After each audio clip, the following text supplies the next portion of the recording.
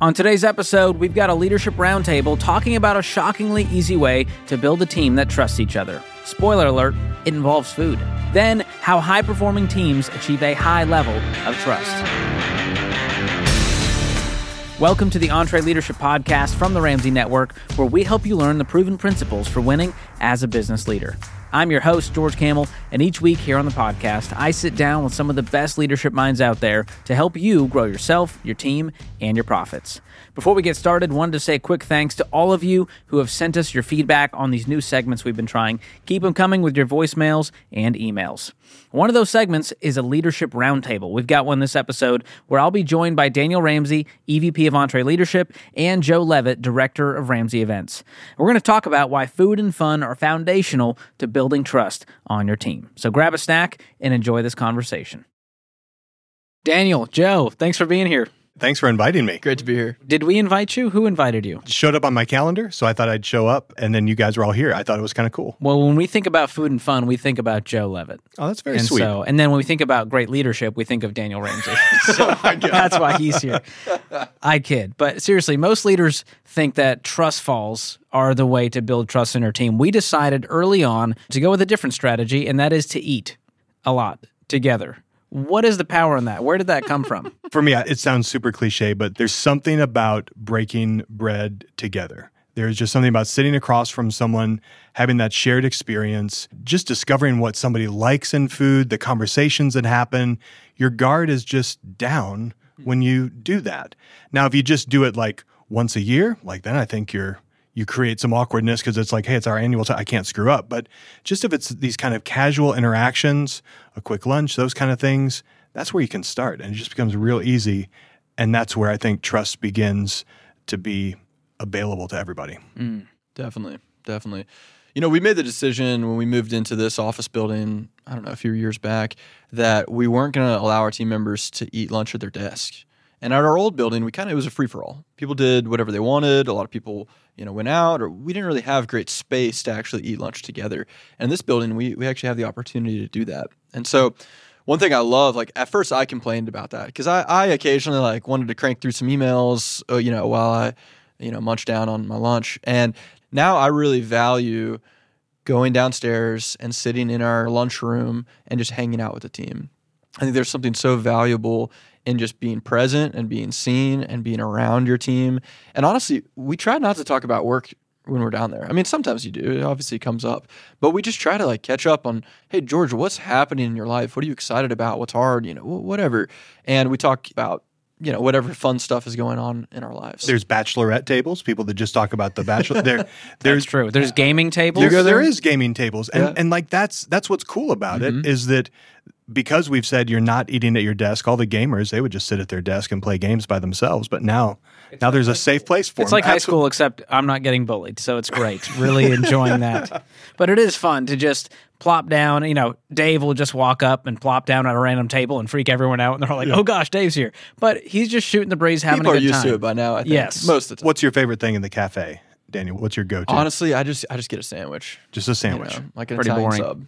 Yeah, it's hard to beat Taco Tuesday. Oh, yeah. Oh, yeah. Taco Tuesday is it's a thing. It's really good. I like it.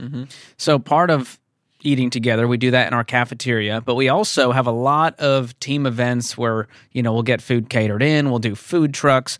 What is your favorite team event that involves food? Man, everything we do involves food. Like if it's like one of our big events, like Battle of the Bands, Spelling Bee, those all involve food at some level. So, I think if we're talking about those favorite events, for me, Spelling Bee is great. It's super fun. And I think we've talked about this even on this podcast here in the past. It's something so easy that teams can implement and do. It's not big production like Battle of the Bands, but yeah, food's a part of it. Food's a part of everything we do. And generally, Spelling Bee, we do like Chick-fil-A catered. Yeah. Something simple like that. Nothing fancy. Not a 4-course meal. Right. For our team, it doesn't have to be fancy. It doesn't have to be 3 courses. It's Chick-fil-A. It's a food truck. It's a dessert truck.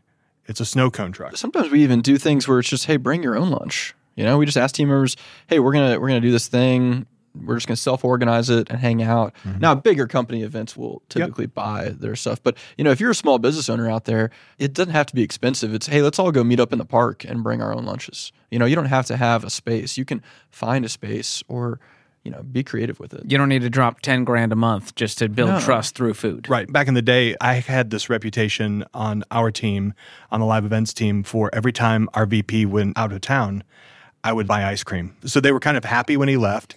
It made me look really good. champ. So it's a leadership lesson as well as, and it was just fun. And How much did that cost to get the ice cream? It's like $30 and you're 20 people. Like, it's not much. Or if we splurged, if I really went big, hey, we're going to happy hour at Sinek. And we're doing half price drinks, cherry limeades for everybody, making it rain. It was great. That's amazing. So you mentioned small business owners. We're at over 1,000 people. It looks different at scale. I mean, the amount of money we spend on food per year now versus 20 years ago is very different. So how do you do this with a team of, let's say, 2 to 5 people or 10 people? Yeah, one of the things we do, I mentioned earlier, asking people to bring lunch, or hey, we're all going to, the other day, we actually gathered together as a leadership team to watch some of the videos from Summit. And so we all were like, hey, just bring your own lunch. We're going to meet at this time. Another thing that we do is our leadership team has a quarterly offsite where we spend a whole day planning out what's coming in our business, working through big problems. That's something we teach in EntreLeadership for another time. But one thing we always do is the night before, we get together and just go out to dinner together. And so I cover it. We go out to a local restaurant and just grab dinner. We may even get an appetizer or two, maybe a dessert, Living make it it real up. special. Spender. But really, the point of that is just to spend quality time together and to look each other in the eyes and to laugh and to tell stories and to just have a deeper understanding of each other. And that really builds trust. And trust is the foundation of everything on a team. And so we like to do that right before our offsite because we know it's going to be a fun yet intense and sometimes frustrating day where we're going to be having healthy conflict. And so I want to spend time, setting the foundation of trust before we do something like that. Yeah. I heard a story about a company. They would do Pizza Tuesdays, and they were looking at, cutting some things out of the budget, and that was one of the things they cut, and people revolted.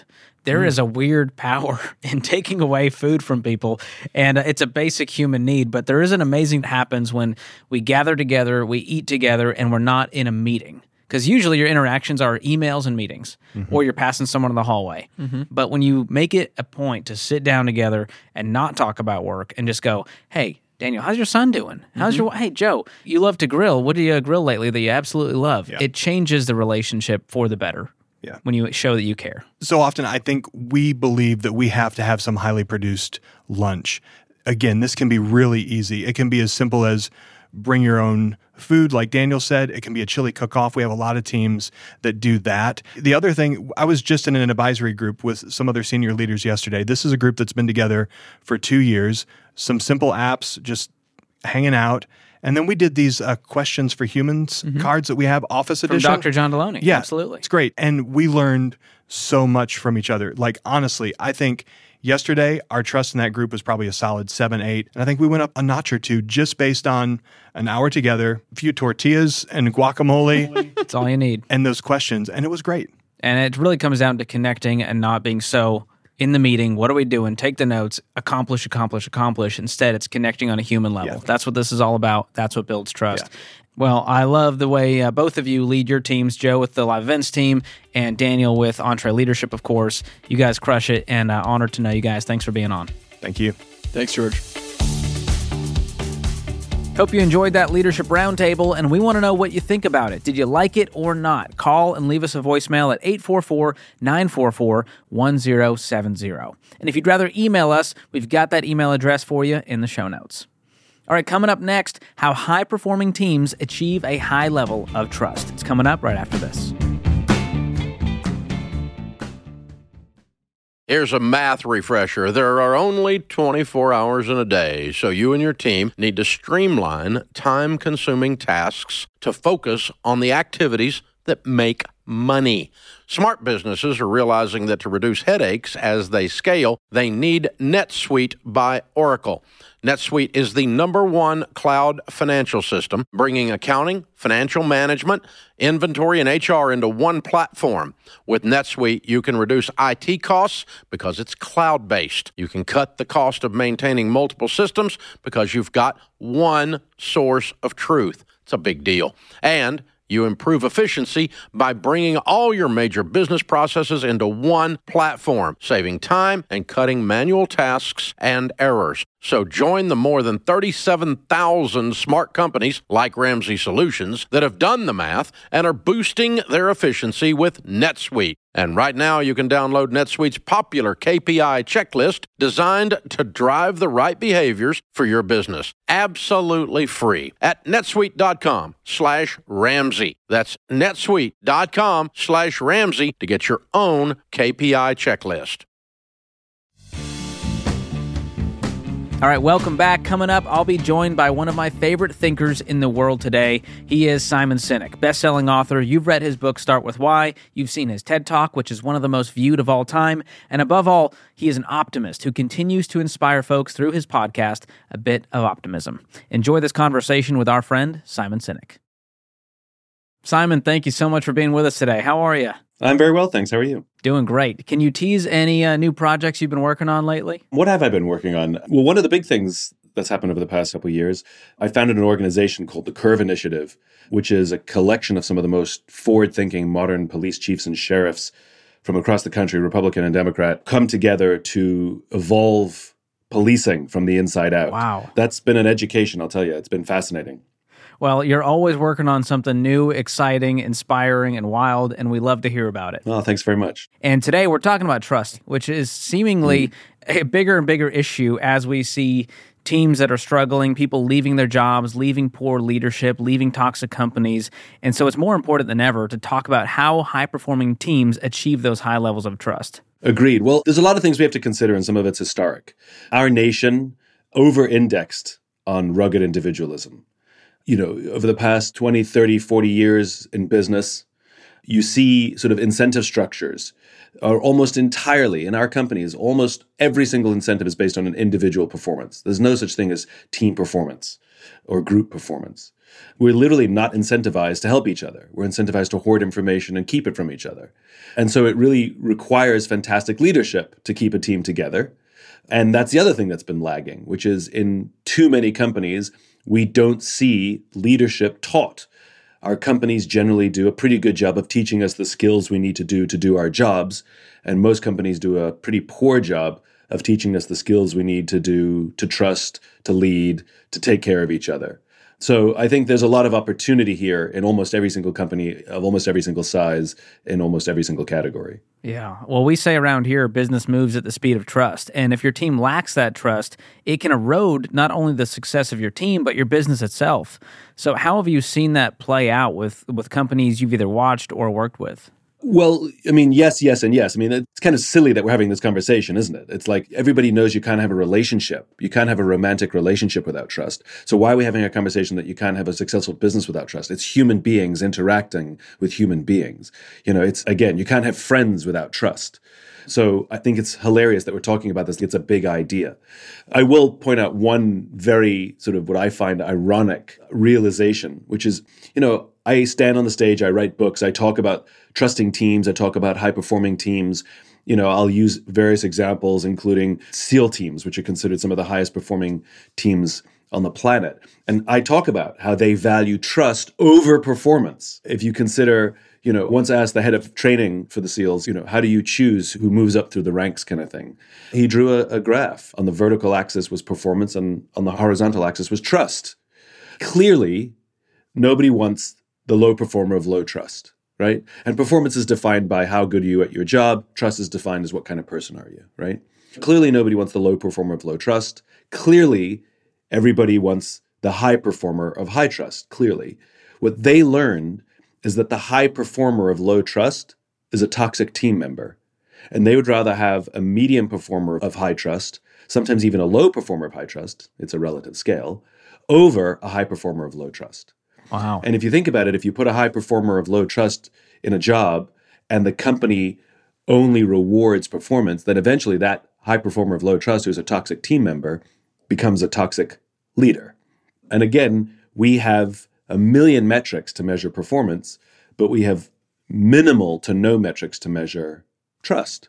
And so we have a lot of toxic geniuses on our teams, these high performers of low trust, and very often leadership knows about it. And when somebody says, that person is really doing a lot of damage to your culture, and they go, I know, but their performance is so good, They love the revenue. They love the revenue. So the accountability actually lies with the leader. They're willing to look past some of these very human indiscretions, these things that destroy trust, selfishness, hoarding information, overbearingness, bullying, whatever it is, because somebody's performance is good. And it'll always bite you in the ass because that high performer of low trust doesn't care about you. They care about themselves. And if they get a better job offer, if they have an opportunity, they'll bail ship in 2 minutes and you're left holding the bag. It's really easy to find these people. Just go to any team and ask them who the is, and they'll all point to the same person. They'll tell you. They'll all tell you. And this doesn't mean that they should be fired, by the way. This means that they should be coached. I believe someone should be asked to leave the team and join another company if they prove themselves to be uncoachable. Just because somebody is a high performer of low trust, they still may have blind spots. If we bring these things to them in a constructive way, they may go, oh my goodness, I had no idea. It's possible. How coachable are they? Same with our low performers. They have to be coachable.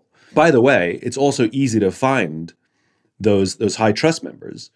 Just go to the same team and say, hey, who do you trust more than anybody else, especially when the chips are down? They'll also all point to the same person. That's the most gifted natural leader you have and may not be your highest individual performer, but they are capable of raising the performance of everybody else because they're such high trust members. Not to beat this horse to death, but one of the things that I find so interesting is I talk about these things. I talk about these high-performing teams. And what I've seen in companies is that they hear what I say, and then they try to take that stuff and attribute it to a person. I'm talking about high-performing teams, and you're trying to make high-performing individuals out of the information that I'm talking and writing about, right? Almost everything that I write about is about teams. And yet we aren't trying to build teams, we're trying to build great individuals. So I think we need to get back to teamwork. Is it because that's harder to do? I mean, performance is an easy thing to measure, right? You said it. I love that revenue, right? Whether it's revenue or profit or whatever it is, we measure numbers because they're easy to measure. It's a little harder to measure trust. Doesn't mean it's not there. Just means it's a little harder. The irony is all the traditional metrics will benefit from high-performing teams over time. Trust will see the benefit over time. It seems like lazy leadership at that point. It is lazy leadership. Because you've said, we've all heard the quote, what gets measured gets managed. And what's easy to manage things that show up in the Excel spreadsheet, and you can see the numbers are down or the numbers are up. But it's harder to have to be in constant connectivity with your team to really have your finger on the pulse. Yes, and that's part of good leadership, which is, A, staying connected to the team. And if it's a larger organization, you need spies. All the great leaders I've ever met, they have spies, which is people who they have close relationships with. They've known their whole careers. Maybe they grew up together. People don't really know that they are close friends. And they could pick up the phone and say, so tell me what's actually going on. Tell me what people are saying. I just talked to everybody. How did it land? You have to know what's going on inside your organizations. Pulse surveys are fine, but they're not consistent. They're not done the same way. Different companies have different ways of doing it. They're fine. If somebody got in trouble the day before, they're going to say, I hate it here. If somebody got a bonus the day before, they're going to say, I love it here. They're a moment in time. They're a snapshot. But it's something at least. At least it's something. It's some sort of data point. But yes, you have to be connected to your people. And it's constant. Like your children. You can't just check in with your kids once and everything's fine. There was a comedian who said once, my wife keeps bugging me whether I love her or not. And I told her, I said yes on our wedding day. I told her I do, and I'll let you know if it changes. And that's kind of how some people run their companies, which is they check in once and everything seems to be fine. I'm like, all right, well, let me know if anything changes. And like a marriage, you have to keep saying, I love you. You have to keep saying, I care about you. You have to keep telling your kids you're amazing and I love you. You have to keep checking in and asking how things are. Good leadership is as much a human listening enterprise as anything else. Yeah. And beyond even the words, the actions have to be there too. And so you can say you care, but are you actually in those one-on-ones really asking them how they're doing and leaning in instead of sitting there on your computer while they're, venting about a problem. And so there's definitely a lack of true leadership in that arena. And I think there's also this level of, I don't want to be friends with the people I work with. I'm here for the paycheck. I do the bare minimum. We're seeing all this quiet quitting talk. It seems like we want to disassociate our work and our lives. What is the right relationship we should have with that? So quiet quitting is not a new experience, just a new word. We used to call it disengagement. It's the same thing. But by the way, rebranding it is a good thing. Like the term innovation, it's so overused, it doesn't mean anything anymore. Talking about engagement, it's like it got so overused, it didn't mean anything anymore. So we have a new term that makes everybody perk up and listen and pay attention to the problem, which is a good thing. Quiet quitting comes for multiple reasons. People have reevaluated their lives during COVID. They're saying to themselves, maybe work is not that important to me. I just want a paycheck. And other people, it's because of the leadership environment, which is they don't feel seen, they don't feel heard. So they'll do what's basically the amount that I won't get fired, but, I'm not going to go above and beyond. The problem is it's demoralizing for the person who's doing it. In other words, at some point, they stop taking pride in their own work. At some point, they stop caring about themselves. And so I would rather people, if they're disengaged for a reason that, they like the company, they're just not into it, then raise their hand and go to their boss and say, can I have a difficult conversation with you? Like, I'm really kind of struggling and trying to figure what things are. Or at least a colleague, at least a coworker, because anybody who's actively quiet quitting, who's made the decision to do less, that takes a toll. The other thing, which I think is interesting, it's happening at the high levels as well. A lot of us have gone through the trauma of COVID and the dust has not settled. And we don't exactly know what the future of work looks like. Everybody's got an opinion, but we don't know if we're all going to be going back to the office or if we're all going to be remote or what a hybrid looks like. Lots of people are talking about hybrid, but nobody really knows what it looks like. Companies are struggling to implement hybrid systems. It's still a mess. And we don't exactly know what the future of work looks like. And so that uncertainty contributes to all of this. And I think the best way to deal with it is to have these conversations out loud. I think it's good for leadership to say, look, we know we're going to end up in some sort of flexible workforce. We don't exactly know. Here are the things that we're thinking. Here are the things we're struggling with.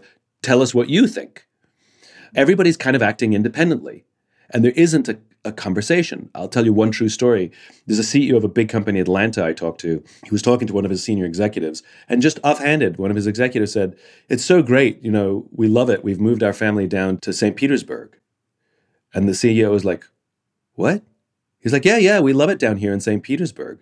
And the CEO is considering bringing everybody back to work. And now one of his senior executives doesn't even live in the state. So what does he do? Does he force him to move his family back to Atlanta? Does he tell him he has to commute to Atlanta? Does he tell him he can work 100% remotely when he's trying to get everybody else to come to work? But the guy never even said, we're thinking of moving our family to St. Petersburg. Everybody's kind of just doing their own thing. And yes, we have the freedom to do what we want, but we seem to have forgotten that we still work in groups. We still work in, there's that word again, teams. And it's good to have freedom, but isn't it better to exercise responsible freedom? And all responsible freedom means is, yes, I want to do the things I want to do, but I recognize that my actions and decisions have ripples on the team that I work with and care about. And it doesn't mean I have to compromise or deny myself, but it means I have to communicate. Like, hey, boss, I really want to move my family to St. Petersburg. My parents-in-law live there. My kids love it there. But I love this company and don't want to leave. Can we talk about what works? And then it's a conversation. And then it's a negotiation. And then everyone feels heard. And then all the opportunities are on the table. But when we act unilaterally, sometimes it makes it complicated. And this goes both ways, for the company acting unilaterally without a conversation as much as the people on a team acting unilaterally without conversation. But I think communication is the thing that's been woefully lacking in all of this. Yeah, well, this all ties back to this idea of unity and trust. And we've made an intentional decision here at Entre Leadership, which is part of a bigger team at Ramsey with over 1,100 team members, to all be together in physical proximity every day. And that's a very controversial take in today's society. But we found that you do create more trust more quickly when we can be around each other versus screens. Have you seen any data or anecdotal evidence of that? Well, we know that. That's true. It is much easier to build trust in person than it is online. And if you choose to have a distributed workforce, it actually requires more work to build trust. Trust is very organic when you're working together because you walk past each other in the hallway. You say hi. You grab a coffee together. You want to grab lunch. You're struggling with something and you knock on the door and say, hey, do you have a minute? All of these little things build trust. Isaac Stern, the famous violinist, said, music is what happens between the notes. Well, trust is what happens between the meetings. Whereas in a virtual workforce, the only thing we have are the meetings. You turn on the Zoom, you have the meeting, you turn off the Zoom. Done. There is no between. And that's a problem. And so, if you're in a distributed workforce, you actually have to do more. You have to have huddles every Monday morning where everybody gets to check in, nothing to do about work, just chat, say hi, social. Leaders have to do more work to pick up the phone, not schedule Zoom calls, but pick up the phone and say, hey, how you doing? Just wanted to check in and see what's going on. It's actually more effort. It's not impossible to build trust virtually, but it is more difficult. Yeah. And the other problems are that in a virtual workforce, if there's misinformation or gossip, it can swirl like crazy and get much more insidious much quicker. So yeah, of course there's huge advantages of going back to work. And like I said, I definitely think the future of work is something more flexible. The question is, how do we get there? As you said, some companies are going full force and say everybody has to come back, and if you don't like it, then, kick rocks try and pound somewhere sand. else. It's a strategy, and it'll please some and piss off others. But the other extreme is everybody can do anything they want and live wherever they want. It'll please some and piss off others. I mean, that's you're not going to please everyone. But I'm really curious where it nets out. The one thing I'm comfortable predicting is that flexibility is here to stay, where in the past somebody would have to say, hey, next Friday I need to be home for my kids. Can I work from home? And now Friday morning you wake up, you send an email saying, hey, I need to stay home today. I'll be working from home remotely. And everybody shrug their shoulders and say, all right, that I think we can safely say that's here to stay. This episode is brought to you by Trainual. Even when you're great at running the day-to-day, a lot of leaders struggle to delegate. But delegation is a critical leadership skill, and empowering your team by building that skill just takes having the right system in place. Well, Trainual is that system, and it's a game changer. Trainual is an easy-to-use app that helps document and organize everything about your company in one place. Clear outlines for every role and responsibility, step-by-step training for all your SOPs and employee handbook content, an org chart and directory. You can build accountability tests. Employees can even use Trainual's powerful search to answer their own questions. Companies using Trainual are cutting training time and related costs by up to 75%. Get started with over 300 templates and their world-class support. It's time to get your entire team playing from the same playbook. Visit Trainual.com/Entree today for a demo and get 15% off your first year with code Entree15. That's 15% off at Trainual.com/Entree with code ENTRE15. On top of building trust, which we know we talked about the difficulty of that, it's even more difficult to repair trust that's been broken. I mean, you think about a marriage, that's very true. It takes a long time to build, and it's very quickly broken. How can leaders repair trust, or team members to team members repair trust that's been broken? Accountability is the thing. Saying you're sorry doesn't mean you're wrong. People are very often afraid to take accountability for fear that they're, here's the analogy. You're at the airport with your roller bag and you accidentally run over someone's foot, okay? You turn around and you go, oh, I'm so sorry. And they go, don't worry about it. Now, clearly, you didn't do it on purpose. You didn't mean to do it, but you still took accountability because it's your roller bag. It's your suitcase, right? Now, imagine rolling over their foot and you say nothing. And they go, what's up? And you turn around and be like, I didn't mean to do it. It wasn't my intention. And they go, you hurt my foot. They're like, I didn't do it on purpose. And you have a whole fight because you simply refuse to take accountability because it wasn't intentional. Saying you're sorry doesn't mean you're wrong. Saying you're sorry doesn't mean you did it intentionally. It just means you take accountability for your words or your actions. That's all it means. And so I think one of the things we need to do is if we say or do things, maybe we're a little bit short-tempered in a meeting and somebody brings it to our attention. It's important that we pick up the phone or go to someone's office and say, hey, really sorry how I showed up in today's meeting. Not my proudest moment. I just wanted you to know I'm aware of it and I own it, right? And somebody will say, thank you. Thanks for saying that. The minute you add a but after an apology, it negates the apology. I'm really sorry I showed up badly in that meeting, but I'm really tired. Okay, so you're not taking accountability. You're blaming fatigue, right? So what we're talking about are human skills. And it goes right back to where we started this conversation, which is our companies teach us hard skills, but they don't teach us human skills. I hate the term soft skills. Hard and soft are opposites. And to be effective, good members of a team, we need the hard skills, the skills we need to do our jobs, and we need the human skills, the skills we need to be better humans. Things like active listening, things like confrontation, things like how to give and receive feedback, things like how to have difficult conversations. These are all skills that can be taught, that we don't teach. And I think listening is the big one. There's a big difference between listening and waiting for your turn to speak. And I think most of us are pretty bad listeners. Men in particular are pretty bad. We want to fix everything. We hear a problem, we want to fix the problem. Versus sometimes somebody just wants to feel heard. That's all they want. And we have to learn to hold space for someone to feel heard. So it goes a long way to building trust. Sometimes you don't have to say anything to build trust. Sometimes you don't have to do anything to build trust. You just have to have the skill set for someone to talk to you in person or over the phone, and you know how to hold that space, and then they can get everything out they need to get out, and you can affirm it. One thing we did with our team, which was hugely valuable, which is we had a listening session. We wanted to know all the gripes. We wanted to know all the complaints. And we sort of started, say, what do you want to tell us? Where have we fallen? What can we do better? Tell us. We want to know. And, some of it's absolutely valid and some of it's just whining, and you can tell the difference. It's fine. But you can still validate both. That's interesting. Go on. Tell me more. What else? Go on. Tell me more. What else? And leadership offered no excuses, no pushback, no correcting the facts. We just listened and wanted more and let people empty their buckets. And everybody felt this catharsis. Then the next day, and it was very important to separate it, the next day we said, okay, yesterday we talked about all the things that were wrong. We want to talk about what we can do, the things that we can improve. We want to hear your ideas that you think that we can implement or you want to take responsibility to advance the cause. And it was an idea session. It was wonderful. And we have to remember that the first session was emotional. The second session was rational. And you can't mix the two. Because when somebody's in an emotional state, when they're telling you all the things that they don't like, you can't 5 minutes later go, okay, now let's talk about all the good stuff and what we're going to do, right? You've got to separate the two. And so I think this is all part of making people feel like they're on a trusting team, that we can even distinguish between an emotional conversation and a rational conversation. In our company, we have a rule, which is if it's above a 5, it's about something else.